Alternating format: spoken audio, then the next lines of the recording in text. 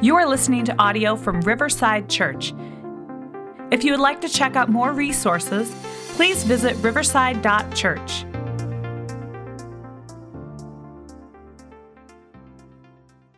Well, good morning, friends. Welcome to Riverside. My name's Keith, one of the leaders around our church. And this is my final sermon as one of your pastors. Almost 15 years ago, my wife and I were part of the team that started Riverside. So that kind of makes me the founding pastor. And since I was the only pastor, it also at that time made me the lead pastor or the senior pastor, which is something I've just kept being, I guess. But starting tomorrow, I'm transitioning to a new career as a full-time pilot. I'm not leaving Riverside. I'm going to stay a member of our church, but I am going to fly an airplane full-time. I won't be on staff anymore. I won't be one of your pastors anymore. I'll be flying an airplane as my full-time job. And as I've been preparing for this change in my life, you can imagine a pretty big change for me. On May 1st, the Lord said, Keith, I want you to read Philippians every single day. So every day, for the most part, I've been reading Philippians in the morning time I spend time with Jesus. I'd open my Bible and read Philippians. It was amazing how different sections spoke to me at different parts throughout this month. And so past 28, that's what I've just been reading Philippians each day. It's been very powerful and very encouraging for me, informative for me. This past Monday, after already starting to write the sermon on the Sermon on the Mount passage I was given, I've sensed the Holy Spirit say, now change up a little bit. I want you to repurpose the words of Philippians for Riverside. It's like as Paul's running the church at Philippi, I want you, that's kind of being embedded in you, Keith. I want you to kind of give these kind of words to Riverside. Speak from the heart using the themes and the vision from Philippians. So that's what I'm going to do this morning. In other words, after 15 years of preaching verse by verse through books of the Bible, I'm going to change it up in my last sermon. You know, what could go wrong, right? This is why we keep me on your toes. I hope this doesn't crash and burn. I hope it lands well. See what I did there? See what I did there? Yes. First of many pilot puns that will be made in today's sermon. Let's pray.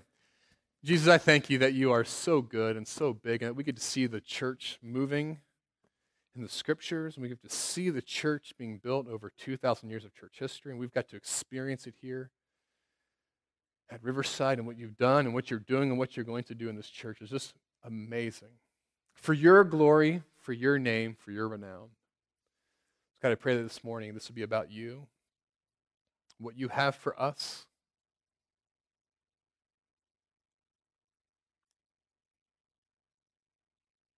About your Spirit's work in our church, about the love that you are developing among us for each other and for the world and for ultimately for your Son, Jesus. I pray all this in your name. Amen. Well, Riversiders, as I stand before you today, my heart does overflow with gratitude. It does overflow with joy. It's been a blast and a privilege to be one of your pastors. And it's a special privilege to be the founding pastor. Because I can say the words that Paul actually wrote in Philippians. He said this in Philippians, because of your partnership in the gospel from the very first day until now. And as I thought about this passage, it's been a privilege to walk alongside some of you for a very long time. Some of you from the very first day. Ryan and Lisa, Zachary and Eliana, we started this thing in your living room in many ways. And here we are 15 years later. It's just amazing. Amazing.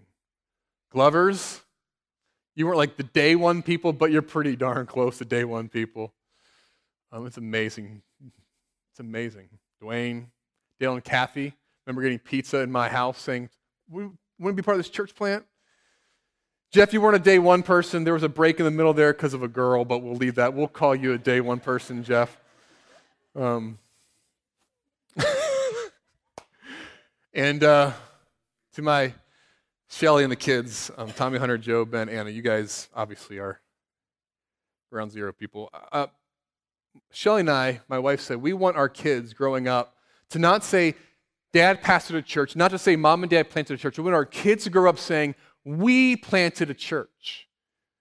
I hope you guys have sensed the work you've done in all this. You spent many Saturday nights in the wintertime setting up this room or pulling a trailer, sitting right seat in a truck, or doing work on the Beacon, or just doing great work. And I do appreciate the work you guys have done. This is your fruit as well, you guys. We've planted this together. I'm so proud of you all when you're helping that. It's been amazing. I've known some of you for less than a month. Some I've known for over a decade now. Think about the Lubinskis. I've known them for over a decade. It's been amazing just the work that God has done, be it a short time we've known each other or a long time we've known each other. And friends, it's been an absolute privilege to be one of your pastors, to partner together in the work of Jesus. I think we've celebrated marriages together, right? We've buried loved ones together. Sent missionaries off together. Missionaries welcome back together. Gone through a global pandemic together. We've launched this community center together, which has been an amazing journey of God. Baptized new believers. It's just been amazing to be one of your pastors. With that said, I can confidently say what Philippians 1:6 says, that what God has done through Riverside in the past 15 years, he's going to continue to do. Great things are ahead for us as a church as we go deeper and forward together in the gospel. What Paul wrote to the Philippian church, he wrote it when he was in chains. Paul was in jail. That kept him from being their pastor in the flesh, in the trenches. He was in jail. That's why he couldn't be with them. Now, I would say similar, but not very similar. I'm not going to be your pastor anymore, not because I'm in chains or suffering for the gospel. I'll be flying an airplane. That's, I'm enjoying that, but hey. I can promise you, just because I'm flying an airplane, I'm still praying for you the way Paul's praying for the church when he was away. You've always been in my heart, Riverside, as I've prayed for our church, as I prepared to preach for 15 years. I just pray for you guys, I pray for you guys, and I pray for you guys. And it's not stopped since I started flying more, and it's not going to stop when I fly more. My heart is with you guys. We are the family of God together. We're family. We've raised kids together, right? Dave, I remember canoe trips with our kids. It's just we're family. And that doesn't change because my job is changing. It doesn't. And I can confidently say because Jesus developed this neat sense of love among us, I can confidently say that. I hope you have felt that love of God here in this church. And I pray that we'll continue to grow in the love of Jesus as a church for the years to come. I've had this picture. I've never actually shared this with I don't think I've shared this with Shelly and the kids, but I've had this picture. One of my favorite singers is Andrew Peterson. He's got this song about a road trip he takes with his family, and one of the lines in his song, he sings this: I brought an old recording of your father. He was teaching men and women how to love. It's been this dream of mine that my grandkids, my great-grandkids would one day find recordings of my sermons, and they would help to learn how to love. Not expound theology, not pass some theoretical Bible quiz, but they would grow in love through some recordings of their granddad preaching. Because that's what matters, right? That we would grow in love for God and grow in love for others. And I pray that the same thing would be true for us as a church, that we'd have our love abound more and more in knowledge and in depth of insight. Let me be clear as I think about Philippians. As a pilot, I plan to be as driven for Jesus, as driven for the mission of God as I've been as a pastor. It's not changing. I'm not retiring from being fully devoted to the mission of God. I'm just being sent to new heights for the gospel of Christ. Yes. You see what I did there, right? Yes. I'll be here I would say all day, but it's really just 3 more hours. Then With that said, I know that change is hard, right? Change is hard. As I've been reading Philippians this month over and over again, it documents some relational tension in the Philippian church in verses 15 through 20. It's actually pretty intense tension in the church. As I've read these 6 verses a lot, I found myself praying for the folks who've left Riverside over the years. Some of you have noticed we're a smaller church now since the pandemic's, gone through it, and we've had close friends leave this church. People that, it's hard. I've been praying for this month. Some of the reasons they've given for leaving makes total sense, and we bless.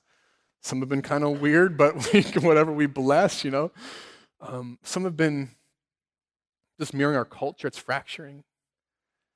And that fraction of the culture certainly spilled into the church at times, right? We know that. We've sensed that. You've looked around, you've noticed that. People have asked me if I've noticed it. It's been hard. But friends, as I've kind of just by the nature of being a pastor, got to keep tabs on folks as they go to new churches and do new things. I'll tell you what, like a lot of our friends who aren't here today, they're thriving in Christ. And they're growing in love, and they're doing the mission of God. And it's very encouraging to see. And so it's a win. Like, I've been praying this week and praying this month about this. It's a win, and I want to bless them as well. That's something God's been showing me as I've been reading through Philippians. Looking back on these 15 years, it's been mostly sweet. It's not all been sweet.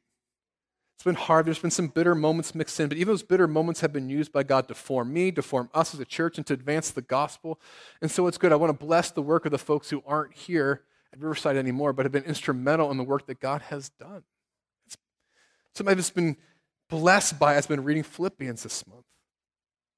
But for us specifically, verses 20 through 31 remind me that God has great plans for us as a church going forward. He's been giving us some neat things to focus on lately, really cool things that are way bigger than a pastoral change, amen? I mean, like way, way bigger. And look, I know change is unsettling, and sometimes during change, we can act goofy, right? Do you know that people sometimes act goofy during change, right?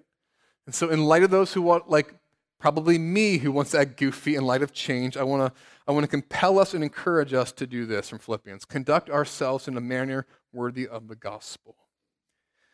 Paul writes, in my absence, and I will say, in my absence as your pastor, I want us to stand firm in one spirit. That is, like, during this change, let's not go goofy. In my absence as your pastor, don't go goofy. He's not changed. Let's be standing firm in one spirit, striving together as one for the faith of the gospel. One faith, striving together, unity. The striving for unity is such a key component of the church, especially when a church goes through transition, especially pastoral transition, which is why it's critical right now that we as a family of God are of the same mind, have the same love, are one in spirit and in purpose. We consider each other more important than ourselves, looking not to our own interests, but to the interests of others. We embrace humility, unity, and selflessness as we continue to grow together and serve Jesus. That's the way of Christ laid out in Philippians. And we do this because it's the way of Jesus.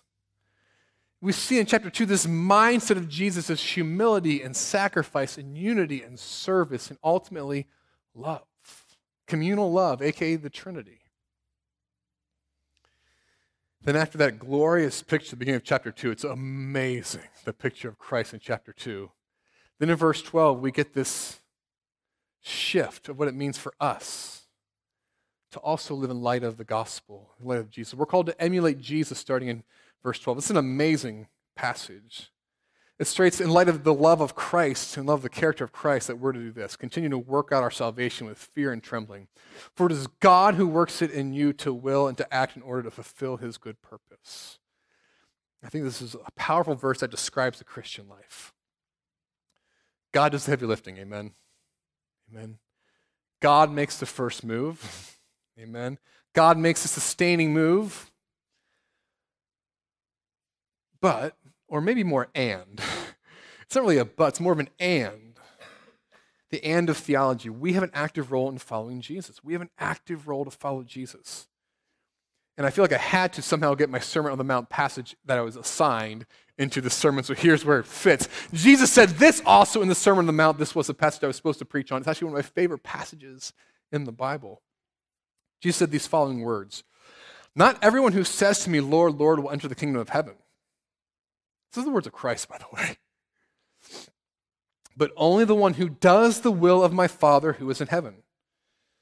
So friends,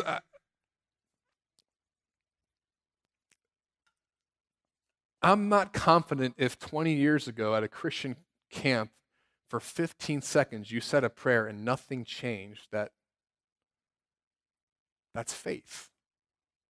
I'm not confident, I'm not making a proclamation, but I'm not confident everyone's had an emotional experience at one church service and nothing ever changed, nothing of substance changed in their lives. I'm not confident that is saving faith.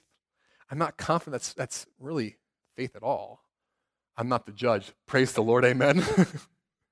I'm just saying the words of Jesus. Not everyone who says to me, Lord, Lord, will enter the kingdom of heaven. but only the one who does the will of my Father. Or Philippians, continue to work out your salvation with fear and trembling. I mean, faith is a deep, deep sense of allegiance. It must lead to action and change in life. And before you get too worried about me preaching some works-based gospel or works-based salvation, I'm not a works-based guy. I'm not saying you can work hard enough to earn God's love. The Bible's not saying you can work hard enough to earn God's love. It's just saying there should be evidence of love. Not just some random religious declaration in your past with nothing changing. And to make sure we don't adapt some work-based theology, I love what Christ says right away in the very next verse. He says this, to all you people who want to work for your salvation. Many will then say to me on that day, well, Lord, Lord, did we not prophesy in your name? Did we not drive out demons in your name? Did we not perform many miracles in your name? Did we do all this stuff? Then I'll tell them plainly, I never knew you. Away. In other words, on the flip side, you can do lots of Christian things. We can do lots of church things. We can do lots of religious things. We can grow up in a Christian family. We can do all the Christian motions. But if we don't know Jesus, love Jesus, are with Jesus, he says that's all just rubbish. Which is why over the past 15 years of teaching, you've heard me use this word allegiance a lot. One of my theological things I just love to harp on is allegiance. We are saved by faith through grace, right? And faith, the word faith this pistis in the Greek, it's got a very wide semantic range, and one of them is allegiance. We're saved through our allegiance to Christ, not by any works that we've done, but by our faith, our allegiance to him. That allegiance grows into love and grows into action, grows into active faith. That's what Jesus seems to state in the Sermon on the Mount, right? When we're allegiant to him, it's more than just saying, Lord, Lord. It's like our lives are allegiant to him. He's our Lord. We say, Lord, Lord. And it leads to good works. It leads to good deeds. It leads to actions. Not saving actions, but evidence and fruit. That's what Jesus says in the Sermon on the Mount. That's what Philippians continues to flesh out in chapter 2, where allegiant lives to Christ, what it looks like. For example, verse 16, as you hold firmly to the word of life. The way we hold firmly to the word of life is by giving our allegiance to Jesus, the word of life. It gets fleshed out in verse 17, sacrifice and service that comes from your faith. As we're allegiant, it leads to sacrifice and to service. So gospel allegiance. It's been one of my theological focuses over the years, and so I had to just, slip it back in there one more time before I depart, lift off, and soar to my next career. See what I did there again? You guys? Okay. Now, right in the middle of Philippians, amazing theology, an amazing practical direction for the Christian life. This is like a letter written to a very broad church. Right in the middle of all of that, it stops and talks about specific folks in the church. It's really interesting. It's like all this high, lofty theology, all this high, lofty discipleship calling, and this stops and talks about very specific people in the church. Because theology and gospel allegiance always must be fleshed out in actual community, like in the thick of actual community.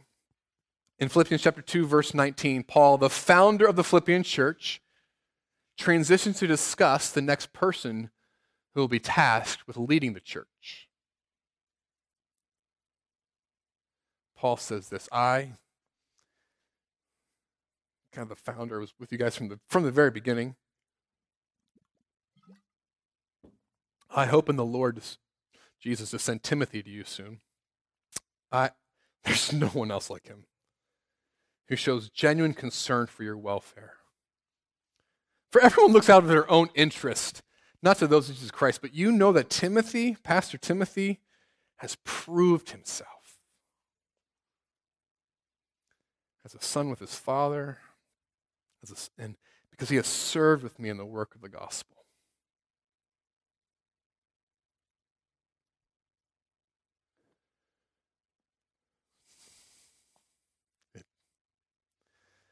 I've been praying for you, Andrew, all month as I've read this passage. You exemplify that passage. You show genuine concern for this church. You love people here so well.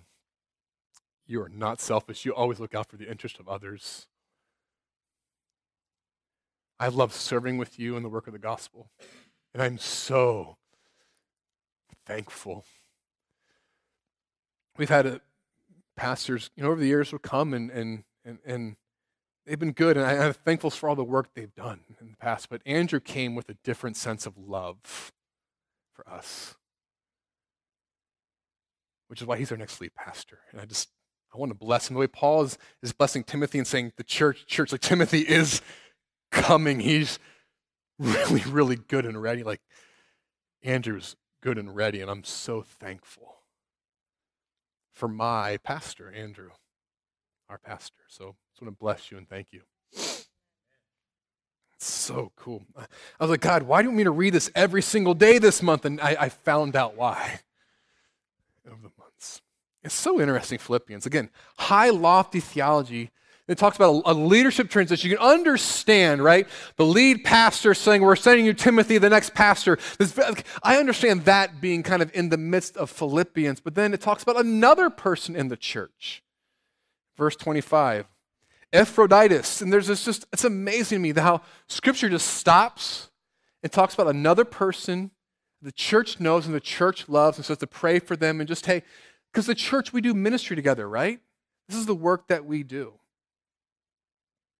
Foundational theology is always fleshed out in community, which is why Philippians devotes 6 verses to a church member named Epaphroditus, who's described as this, a brother, a co-worker, a fellow soldier, who's also your messenger, and the church is called to honor people like him. And this past week, as I was praying over this passage, the Lord was pretty clear. He says there's some people in the church that we're also about to send off who exemplify that. So as a church, we should do this gospel work together to pray for people and to send them off. And so Moise, you come up here. David, Alyssa, Noah, Ethan, and Isaac. I don't know if you guys know this. They bought a house in my hometown of Cincinnati recently. They have sold their house here in South Bend, and they are moving in a couple weeks. And they have in many ways exemplified being brother and sisters and co-workers, fellow soldiers and messengers of the gospel. And we're called to honor people like them and to send them off and to pray for them. And so I thought, wait a minute, this is the work we do as a church, right? This is what a church is supposed to do. We're the family of God, and we do this love stuff together, and we send people off together. And so I want to do this together as a church. If you are in their home group, come on up. There's even another section in Philippians that talks about 2 people in the church. 2 specific women that have tension in the Philippian church. So it's this. I plead with Euodia and I plead with Syntyche. I should have probably looked at these names way better before I tried to say them out loud. Syntyche, thank you. To be one of same mind in the Lord. Yes, I ask you, my true companions, help these women since they've contended at my side in the cause of the gospel. Relax. I'm not going to specifically point anyone out right now. Thank you. Unless the Spirit moves, anyone needs a microphone.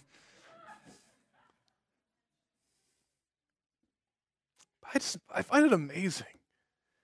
In the middle of this theological, beautiful letter, Paul says, hey, there's 2 women who have done amazing things for the gospel. You're like sideways. Figure this out. Get together and work on it. I just want to encourage us, the church. We've been sideways at times. I'm sure you've been sideways with me at times, and some of you have told me you've been sideways with me at times. Thank you. That's not passive aggressiveness. I'm thankful. Maybe it wasn't the time, but I'm thankful now. Let's do this work together. Let's not give Satan a foothold. Let's work it out. Just do the heavy lifting of being a church together. I've gotten to see some of the harder things of being a church. I know there's probably tension even right now in our church. I'm not going to name names again, relax. But if you have tension, let's work it out. I mean, Philippians says, before we get to this lofty theology, let's do the work in the trenches together. Doesn't mean they're going to necessarily be best friends with everyone in the church, but it's important that we devote time, as Philippians devotes space, to these 2 faithful people in the church seeking peace. So as your pastor for only 30 to 45 more minutes, I will not be your pastor during the meal. I'm just going to be enjoying the meal. I'll be your friend. Wait. So you're during the meal, like, okay, good. Then it is 35 more minutes. I'm going to encourage you, have the conversation, sit down, do the work. Do the work. Don't let things go unsaid. If you disagree with someone, that's okay. Friends, we have different perspectives on politics in this church. And this is one of the most diverse churches I've ever been around politically. It's just amazing. I think it's a beautiful thing. It's brought lots of tension at times, especially during COVID. But let's talk about it. We have different opinions on secondary theological things. Did you know that? There's some secondary theology in this church that people disagree on. There's some hurt we should all be working through. There's perceived biases we need to work on. There's some misunderstandings we should flesh out and work on. There should be some confession and repentance together. This is so important. It's central to the cause of the gospel, which is why Philippians lays it out very specifically for their local church. And the same is true for us. This is the gospel work. Now, yeah, chapter 3 is amazing. But I'm running out of time. I got to land the plane. I was waiting for you guys to go, oh, yeah. So in light of chapter 3, this month, I've just been reading chapter 3 and I just go, Jesus. It's just like, read chapter 3, it's just like, Jesus. It's like, oh, Jesus, right? Jesus. I'm reminded, don't align our lives with American politics. Give our allegiance to Jesus. Amen. Don't align your life with the Republicans or the Democrats. Give your allegiance to Jesus. And then chapter 3 is amazing. It pretty much says, don't go down some secondary theological rabbit hole that causes you to pull away from genuine community. That's what it says, Philippians 3:2. It says, don't let some secondary theological thing just kind of pull you away. Don't go down some theological rabbit hole where it keeps you isolated. No. Give your allegiance to Jesus. Stay plugged into true community, even if there's some tension or diversity. And to sum up all of chapter 3, then chapter 4, verse 1 begins this way. It really sums up the chapter. My dear brothers and sisters, you whom I love and long for, my joy and crown, this is what I want. I want you to stand firm in the Lord this way, dear friends. Dear friends. Chapter 3 is incredible. And then nearing the end, chapter 4, verses 10 through 20, Paul thanks the Philippian church for their love and their concern for him over the years. And let me just say, Riverside, you have been an amazing church to pastor. A lot of you were around 6, 7 years ago when I went away to a place. Some of you are going, what's he talking about? You're about to find out. 6, 7 years ago, after we had planted the church, someone had bought the Beacon for us. I was pastoring Riverside full time, also working part time as an executive pastor at River Valley Church still, because 5 kids and they had health care. It was really nice. So full time at Riverside, part time at River Valley. We had started the Beacon. I was the director of the Beacon at that point. Thank you, Jeff, for all the work you have done, taking that off my plate. Woo! I was doing a lot, and I got burned out to the point where I was like, more than just crispy. I was like done. I just shut down, got depressed. I mean, it was really hard. I remember Ryan and Lisa Rader coming to my house, and I was just crying on my couch at times. And they were just there just saying, we love you, we're here for you. It got to the point where the elder said, Keith, this is not sustainable. You're not doing well. And you all, the church, sent me away for 3 weeks to a clinic for burned out pastors and missionaries. Sent me away during Advent. Like, what pastor skips December, right? And I remember talking to my other pastor friends saying, because pastors get burned out a lot. There's a clinic for this because it's not uncommon. And I told my pastor friends, my elders are sending me away to a clinic, and they're going, do you have a job when you come back? I'm like, I didn't think to ask. Why wouldn't I? They go, well, you sure they're going to bring you back? I'm like, I didn't ask. I remember coming back in January and you all just loving me and caring for me. It's just not normal. Most pastors have to keep their church at a distance. I've not had to do that. I've never had to hide my depression, when I had to be on medication for that. Never had to hide my doubts when I had faith doubts. I would share from the pulpit hey, I have some doubts in my faith. Here's how I'm working through it. I'm always able to be me, and I love you all for that. And as Paul thanks Philippian church, I want to say thank you. You've poured into me. You've cared for me, which is why, I don't want to leave. I do want to fly an airplane full time. I don't want to pastor anymore. But I want to be part of this family. That's because you've loved me well. You've let me be me, let me be a member of this church, and I thank you for that. And Paul thanks the church for that, and so I want to say thank you for that. And so there. I thought I'd cry during that point, but I didn't. So that's good. Not yet. Oh, boy. Whew. So with that, I'm going to end by simply reading the final verse from Philippians. This is my desire for you, for me, for us as we go forward in this next season as a church. And I'm reading from the Message translation, Message paraphrase. I thought it was just so beautiful. So I've read many translations of Philippians this past month. But this is the ending of it in the Message. That we would receive and experience the amazing grace of the Master, Jesus Christ, deep within ourselves.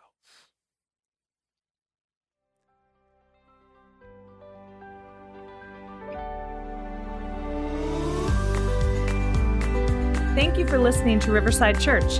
For more resources, visit riverside.church.